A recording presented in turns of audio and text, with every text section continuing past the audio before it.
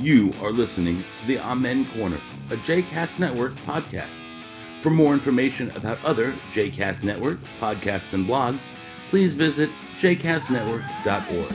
For more information about the Amen Corner, please follow them on Twitter, Facebook, and all your other favorite social media. Welcome to Season 5, Episode 10 of the Amen Corner. I'm Brad Rothschild. And I'm Stephen Cook. Hey, you remember last week when we did the episode after Biden was declared the winner in the election? Yeah. And everybody celebrated? And we were like giddy and drunk with happiness, and people were on the streets. And Lauren, the girls, and I were among the people on the streets in D.C.? Yeah, all of us were out there, and it was exciting, and we thought, okay, ding dong, the witch is dead, but...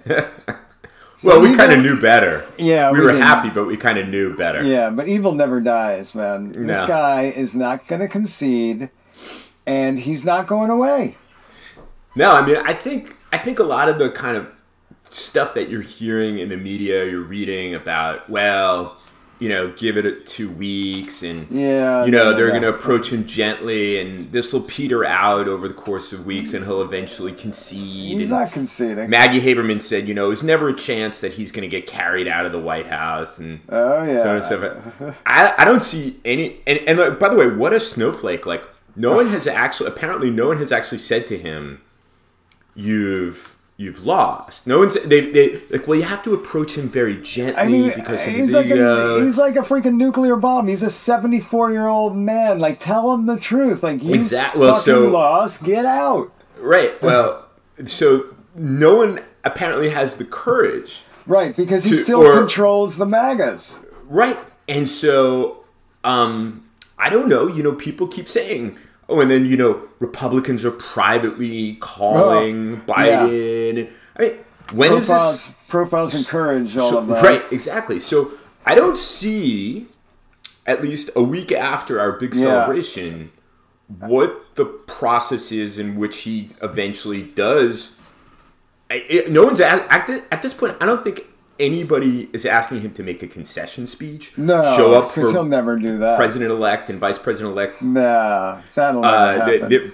President-elect Biden and Vice President-elect Harris's inauguration. That won't happen. Just a sign that he knows that it's over. He will vacate without actual violence, calling out the troops for violence. And of course, this morning, he is pumping up the MAGAs.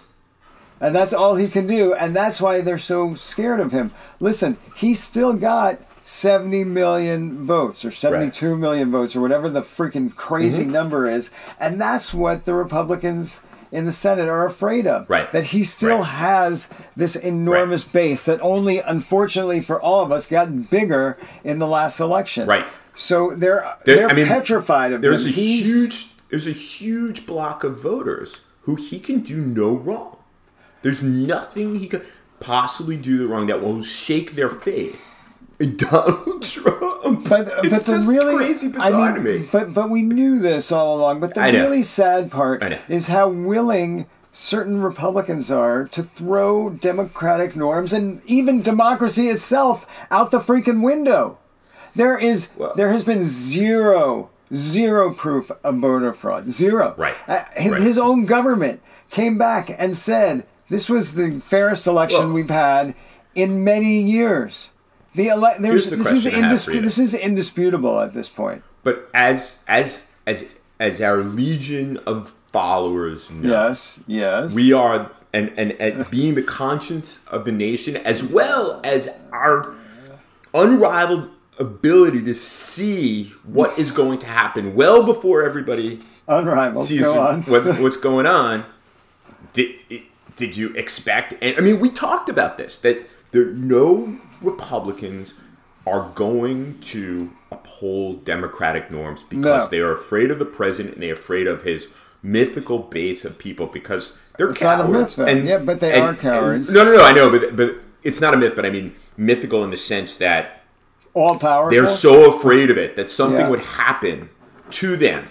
What would happen to them? They would be in a tough re-election campaign? I mean, it's just absurd. They would get primaried? It's just absurd.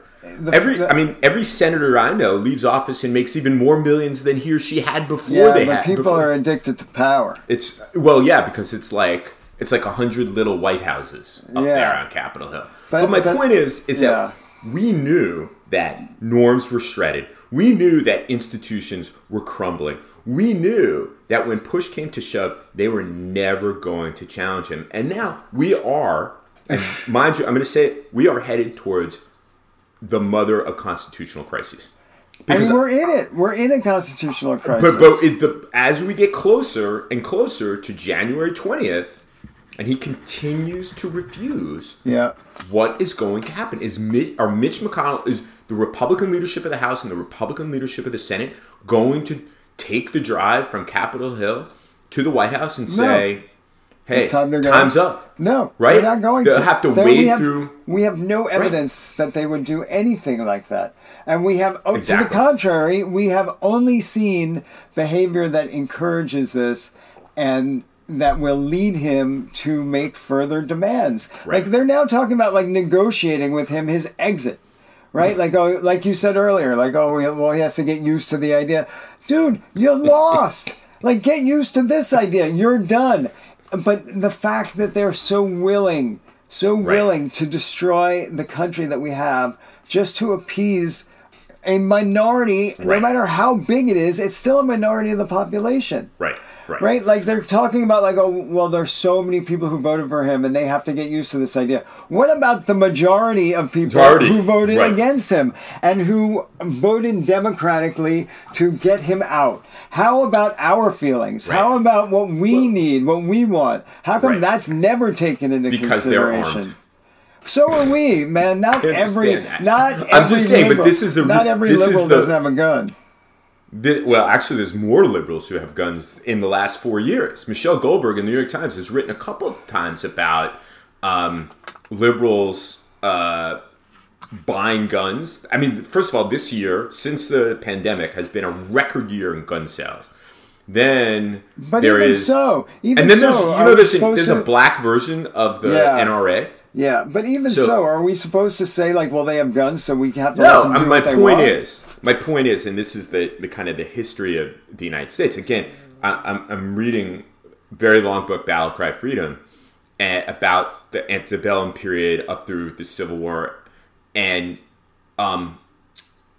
this has been the long story of these threats that the minority have always had over the majority, and the majority has always sought to appease that, and it doesn't seem for fear of what might happen. But it never seems to work, right? Because the Civil War actually happened, right? Right. You couldn't avoid it because these people were not willing to be placated in any way short of allowing them to continue slavery ad infinitum. Right, and I think that the truly disconcerting and disturbing thing about the current moment is that the subsequent history, the post-Civil War history, is not obviously perfect, but the mythology around it was supposed to kind of heal those cleavages and knit the country together through both triumph and tragedy. It really hasn't happened. I mean, the question of American identity remains contested. Something that, I think the last 4 years has revealed for me more than I had believed before. Certainly, I had believed before. And I just don't know, with, half of the country down the rabbit hole on, a variety of things, including QAnon, how we pull it back. I don't know how we can. I mean, people are saying, like, well, Biden will sort of temper the flames and the country will calm down. But I don't see it. I want to read to you something that I wrote and did not put anywhere because, as you know, I'm no longer on Facebook to put this out, and this is too long for Twitter, and nobody follows me anyway on Twitter. So I follow you on Twitter. Well, all right, but very few people. So this would be like screaming into a chasm. But I wrote this, and it's dated October 26th, and I've got the receipts. I can show you that I wrote it on October 26th, and this is what I wrote. There is no way in hell that Trump will concede the election to Biden, even if he loses in a landslide. His followers will get the message and embark on their own low-intensity warfare against their perceived enemies. Trump's quote-unquote loss will never be accepted and will become the second fallen cause that racists, white nationalists, and anti-government fanatics will rally behind. This, stoked by the right-wing media ecosystem, is what will prevent the country from successfully moving forward and mire us in continued political dysfunction, unrest, and increasingly violence. I think it's spot on, and we see this in the Million MAGA March and the Stop the Steal March that happened in D.C. yesterday. Now, of course, it was about, I think they estimated between 5,000 or 6,000 people, but no, I think I saw like 11,000. Oh, really? Okay, yeah. So in the middle of the day, I saw it was 5 to 6, but that's certainly less before the Park Service probably came up with that was a Park estimation. Service number, but less than 1 million. It was definitely less than 1 million, but it doesn't matter. You know, in my post-workout stretch this morning, I had CNN on, and they were interviewing people who took part in this, and they said, they look in the camera and they said, Donald Trump won this election by a landslide. Joe Biden will never be my president of the United States. These people are unreachable. Right. That's exactly right. And so whether it's 1 million or 11,000 or 2 million or 22,000, they have the capacity to continue to undermine the proper functioning of government, and because we allow them to. They're a minority they're terrorists. They are holding us hostage. They're holding us hostage. And you see this dysfunction. Look, what has the president done since his loss? Well, he's golfed a bunch of times. And he's tweeted. Yeah, but that's all he does. And we have whatever the spike in COVID cases and the community spread of coronavirus was in March and April, it is far, far worse than it is now. The chair of the coronavirus task force, Vice President Mike Pence, went on vacation. He's on vacation, man. He's on vacation. He's working hard. Right. So he clearly doesn't want to have anything to do with what is going to be a growing constitutional crisis about the transfer of power and the mass death that is occurring. So this is what we get when we have total dysfunction. Why? And it's only getting worse. And it's going to get worse. I mean, the nice idea is, eventually Trump is coaxed from office. Biden comes to office. He has this message of unity, and that the technocratic expertise of a Biden administration will get control of the pandemic, and they'll see, and everybody will once again, the flames of the Trump era will die down, and it'll make it easier for Joe Biden to be this transitional figure that pulls the country together. No. That's a really nice story. I don't think reality is anywhere close to that. No. Well, first of all, he's going to be handed a humongous steaming pile of shit. Right? As bad as it was. I have all these journalists calling me and say, what's Biden going to do in the Middle East? I was like, it's probably like 25th in the things he needs to take care of. But as bad as it was when Obama took over in 2008, this is worse. This is so much worse. So he's going to be handed this big steaming pile of shit. He's going to, unless the Georgia runoffs both go in favor of Democrats, which we know is probably not likely, he is going to be faced with a Senate that is still dominated by Mitch McConnell and will try to stonewall him at every opportunity. And then, looming in the background, is the specter of the fucking orange asshole who wants to run again in 2024 and who is going to, all he will do all day long is nitpick about how horrible of a job Biden is doing. And his base is going to hear that day after day after day, and he will start running for re-election tomorrow. The day after Biden comes in is when the campaign starts for Trump. Right. And he is the not Twitter feed, going... One American News, Newsmax will all be mechanisms of mobilization where it's going to destroy the country. He's not going to be allowed to govern. And any successes that he has will be small in in scope because of what he will be allowed to do. They will get the pandemic under control eventually. They will get people back to work eventually. Or it'll burn itself out. Well, either way, he's going to have successes, but it will be despite all of the obstacles that have been put in his way. This is the thing, is that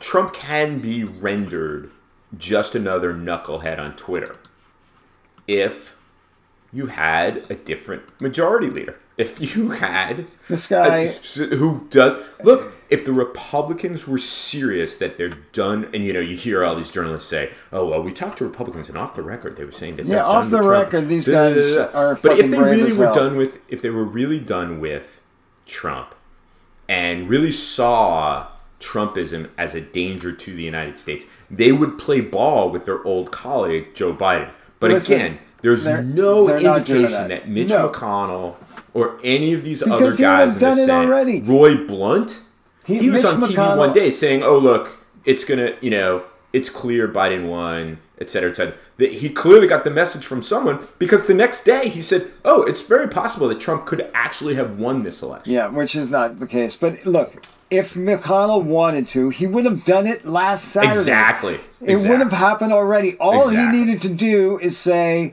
"Congratulations, Joe Biden, president." Right. And that would have been the end. Right. But he won't do it, and he can't do it, and we should stop expecting him to do the right thing, because he'll never do the right thing. Yeah. This man is evil. He is at the top. He's at the top of our pantheon for a reason, of assholes. He is the biggest threat. He's a permanent member.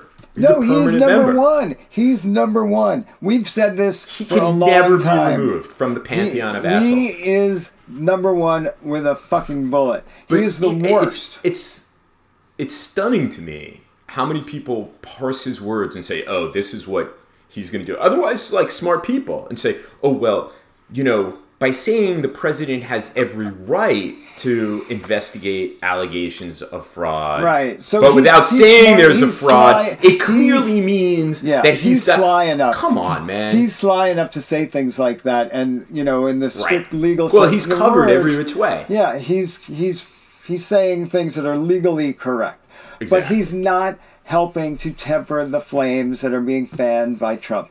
And that is only making him culpable in all of this. Look, we're not getting out of this. We're not getting out of this It would not matter. Eric and Don Jr., who I've come to refer to as Uday and Kosai, they wouldn't matter. Jared wouldn't matter. Donald Trump wouldn't matter. Corey Lewandowski would matter. They would still matter to an extent. None of these people, Rudy Giuliani, they wouldn't matter if Republicans in the Senate did the right thing. And were interested in the country. But they're not. And that's what we've learned. That's what we've learned. And that's what everybody needs to keep in mind. These people the don't expectation care that things are going to work country. out in January, temper that expectation. In fact, put it away.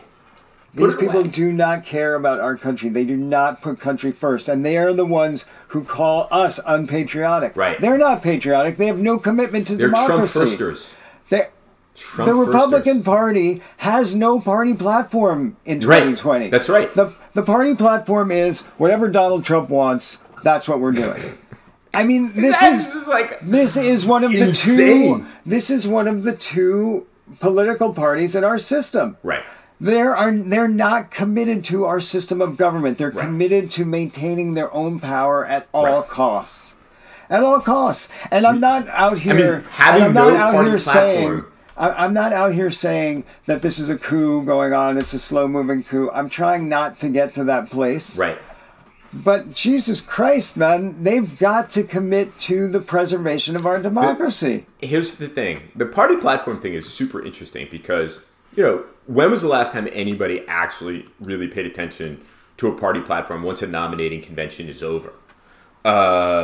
Never. But the fact that there wasn't one, and it said whatever Donald Trump wants, really, I think, reflects the profound, at best, ambivalence of Republicans to democracy. Because what it says is, whatever Donald Trump wants, we support. Yeah. Because they're afraid of this clearly base. An indication of the authoritarian temptation, if there ever was one. They're afraid of his base. And how is it that 70 million people in this country are okay with having a non-democratic system of government here? There was an interesting column in the Washington Post on Sunday morning by Dana Milbank. Dana Milbank, who is obviously opposed to the president, has written, I think every column he's written since the president was elected the last time has been about Donald Trump. This one was super interesting because there was research on this, and it was research into white evangelicals. So white evangelicals make up 15% of the population, 40% of the president's base, and they vote between 90 and 100%. So they skew the electorate.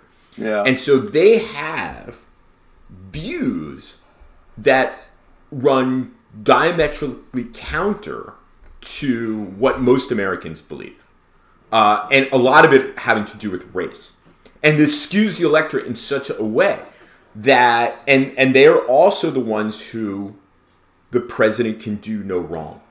So the good news is the average age of the white evangelical is in the late 50s. So eventually they're going to die out. But think about the damage done to the country in the meantime.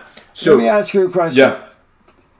If America were located in the Middle East, what would we call that group of people? Religious fundamentalists. I always say Mike Pence is the American Christian analog of someone from the Shura Council of the Muslim Brotherhood. Look, why is it okay though that because they're Christian and not Muslim, and we just accept it? I mean, this is the absurdity of it all. We just accept this. There are if this was happening in a Middle Eastern country, I would be writing about this, about the backsliding of reform, that the deepening of authoritarianism, the erosion of democratic norms, the use of legal institutions as political weapons. I've written that piece about Turkey. Yeah. So it's just I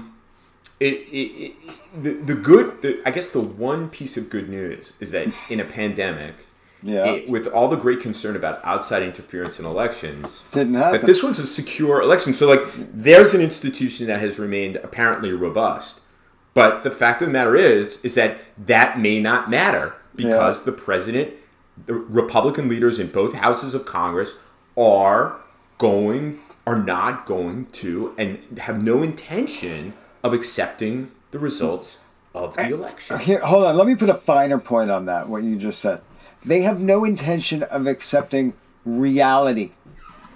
When the reality does not comport to their worldview, they ignore the reality, and that's the problem that we're living in right now. I think that's the problem with the 11,000 people who shut up.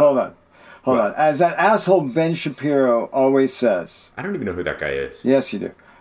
Facts don't care about your feelings. Right? You can have your own opinions, but you cannot have your own facts. But that's not the case, because as we saw, and I was just about to say, the 11,000 people who showed up in Washington yesterday are firmly of the belief that the president of the United States won the election in a landslide. But that's right. I don't believe that Mitch McConnell believes that. I believe Mitch McConnell. But he's cynical, and he's using that. Right. So I think Mitch McConnell understands reality. I just think he's going to use the fact that there are a lot of people who don't. But let's keep in mind, it was only 11,000 people yesterday. It was only 11,000 people yesterday. It's many, many more. No, yesterday it was 11,000 people. And listen, man, over the summer, I drove my two older kids down to Washington, D.C., to protest on behalf of Black lives. And you know what? There were a hell of a lot more than 11,000 people in the street that day.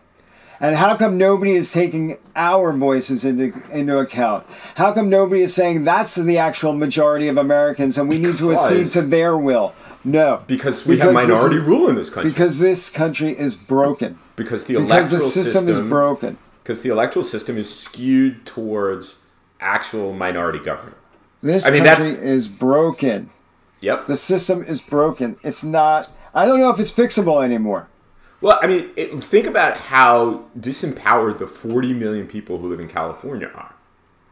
They have the same 2 senators That's right. as the 400,000 people in South Dakota or North Dakota, whichever one it is. Or New York, right? Right. How many millions? 20 million people live in New York? About 19 million people, yeah. Yeah. And we get 2 senators. Right. The Senate is antiquated. Right. It needs to be changed. I mean, how is it an election where the winners won by 5+ million votes is this close? It's because of the Electoral College. But it's not even close. He won the Electoral College. That's what I'm saying. I'm saying he won by a huge amount, 5+ million votes. Yet it looks closer than it really is because of the Electoral College. But even the Electoral College is a blowout. 306 Electoral College votes, which Kellyanne Conway 4 years ago called a landslide, a blowout, and so on and so forth. But it's been a nail biter in some ways because of the Electoral College. Well, they've been close, and you're right. Because if you think about it, Trump also got 306 Electoral College votes, and he lost the popular vote by 3 million. Right. He lost the popular vote by 3 million. Which, this time he lost it by 5 million. Plus. But interestingly enough, the 3 million votes that he lost by in 2016 were all illegal votes, apparently. Which is exactly the same as this year when he lost by 5 million illegal votes. So what do we have? What do we see that's in common here? Anybody who votes for him is not a legitimate elector in his mind. Anybody who votes against him. Votes against him, which is quite obvious because he does not see himself as the president of the entire country. Right. He only is the president of the people who vote for him. That is the biggest sea change that we've seen between him and every president that has come before him. Well, this is like what I in the past have said about the Turkish president. He governs the half the country that votes for him and intimidates the other half. Yeah, but Turkey is not an exemplary democracy. That's my point. We are the city on the hill. That's my point. We're not. But we're Turkey. The idea of American exceptionalism was fairy dust. I think it was the idea of American exceptionalism was born at a particular moment, and of which we told ourselves certain things that became, at least in the minds of it's a mythology. It's a mythology, and I think it's very, very clear that it's not the case that the United States is exceptional, and that we are, and I think that's why the elite are so befuddled, because they have actually internalized the idea of American we're supposed to be better than this. But this could happen here. It is happening. It's happening here. It's happening here. So we're Turkey with MTV basically. Well, I mean, although they have it too now, but we create this stuff. Go ahead. So we're no better. We're no better than any other country. As a matter of fact, we're worse in some ways. We're much worse in many ways. I mean, Turkey was never a consolidated democracy. We were. We've only barely touched on COVID in this episode, and the fact is, it's freaking rampaging through the country right now, and there's nobody doing anything about it. Well, here's the thing that I don't understand. He wants to stay in power, but he doesn't actually want to do the fucking job. Well, right. It's always only been about his ego. That's the thing. I think I was once having a discussion with colleagues, and we were spitballing. And my view was, look, the president of the United States really has no interest in being president of the United States. He just has an interest in winning the election, so he could say, "You see, I won the election." And that's it. And so he can demonstrate that to all the people who look down upon him because he was just a con man and a shyster, that he could be the president of the United States and win. And that's it. Look, this is the worst of all possible worlds. We have a president who refuses to leave office. We have a constitutional crisis. We have an out-of-control pandemic and an armed population. We've always had an armed population. What's good here? I mean, the pizza in New York is good. The pizza is good. But that's about it. But that's about it. But you're right. Look, if he wants to go away and say that he won the election, I'm all for it. Go ahead. Right. Keep telling your people that you won the election. But go away. Well, of course, as you pointed out 10 minutes ago, however, he leaves office, we still have the problem of Trumpism. Oh, my God. And the fact that he's not going to be just some knucklehead on Twitter. No. Right. Although the key to making him just another knucklehead on Twitter is the Republican Party, and there's really no hope there. No, there's none. Mm-hmm. But as you said earlier, and I wanted to get back to this for a second before we let it go. Even if he goes, even if he's just another nut on Twitter, like you said, he still has that base. Mm-hmm. And a lot of these people may disappear, but his family won't disappear. No. Because they're going to groom those cretins to take over once he dies. Right. Oh, yeah. This is what they want. Absolutely. This is what they want. Don Jr. is the smarmy face of conservatism for the 21st century going forward. He's hard. These guys are awful. Yep. They're awful. The worst. They're worse than even their father because they think somehow that they've earned everything that they've gotten. And I mean, they're so delusional, and obviously they're not bright. Right. They're not smart. Obviously. And they have zero commitment. I love this week. Some stories have popped up about, Jared and Ivanka want to go back to New York and rejoin society. I'm like that's the biggest fucking issue. For them, it is, and you know what? Yeah, but still, they will rejoin. Give a shit. They will rejoin society because rich people don't give a fuck. Oh my God. Rich people don't give a fuck. Oh, you wanted to separate babies from their parents? Okay, you have a nice house. I like your $50 million house in the Hamptons. Can I come over for a cocktail party? Nobody gives a shit. Oh gosh. All right. Oh God. Before we finish off, this has been a very uplifting episode. I mean, seriously, I'm gonna go and bomb it when we're finished. But before we finish off, I have to give a humongous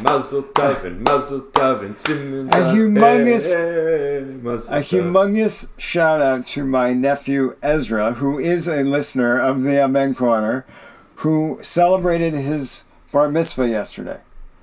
So who's better than Ezra?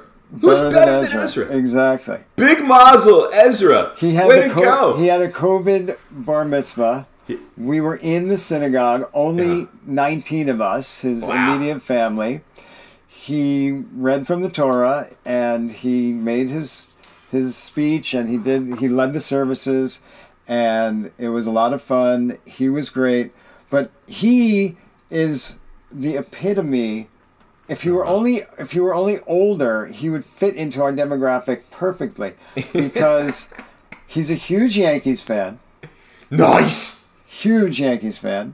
Nice. He loves New York pizza. Oh. What else? He doesn't quite know Van Halen. He's got a really good sense of humor. He curses like a sailor. Fucking A, that's awesome. I mean, and he has since he was like 6 years old. He's a kid. He likes Kit Kats. Nice. So he's not. I mean, I've caught a lot of flack again this week about Mounds and Almond Joy. Wait, we're talking about Ezra though. I know, but he likes Kit Kat and not Mounds and Almond Joy. That's how I was. I love that kid. Anyway, big mazel, Ezra. Big mazel. So wait, I have one critical question though. Yeah. I knew where this is going. So my brother Ron and I were invited to do the Hagba and the Glila, the lifting of the Torah and the tying of the Torah. I deferred to my older brother to allow him the honor of doing the lifting, which he did well, and I did the tying. But as I was there, as we were up there, I'm like, bend at the knees. I'm doing the Hagba training at the, in the moment. I'm like, bend at your knees. And he's looking at me like, shut the fuck up. And it was a lot of fun. That's awesome. But I was thinking about that. I was thinking like, I know we're in the sanctuary and we can't use technology, but I would really love to take a picture of this right now so I can share it with our audience. But yeah, so it was a big day for Ezra. Big shout out for Ezra. And awesome. Yeah, hopefully, next week we'll be in better moods based on what's going on, but I doubt it. I doubt it. All right, everyone. Try to survive the week, everyone.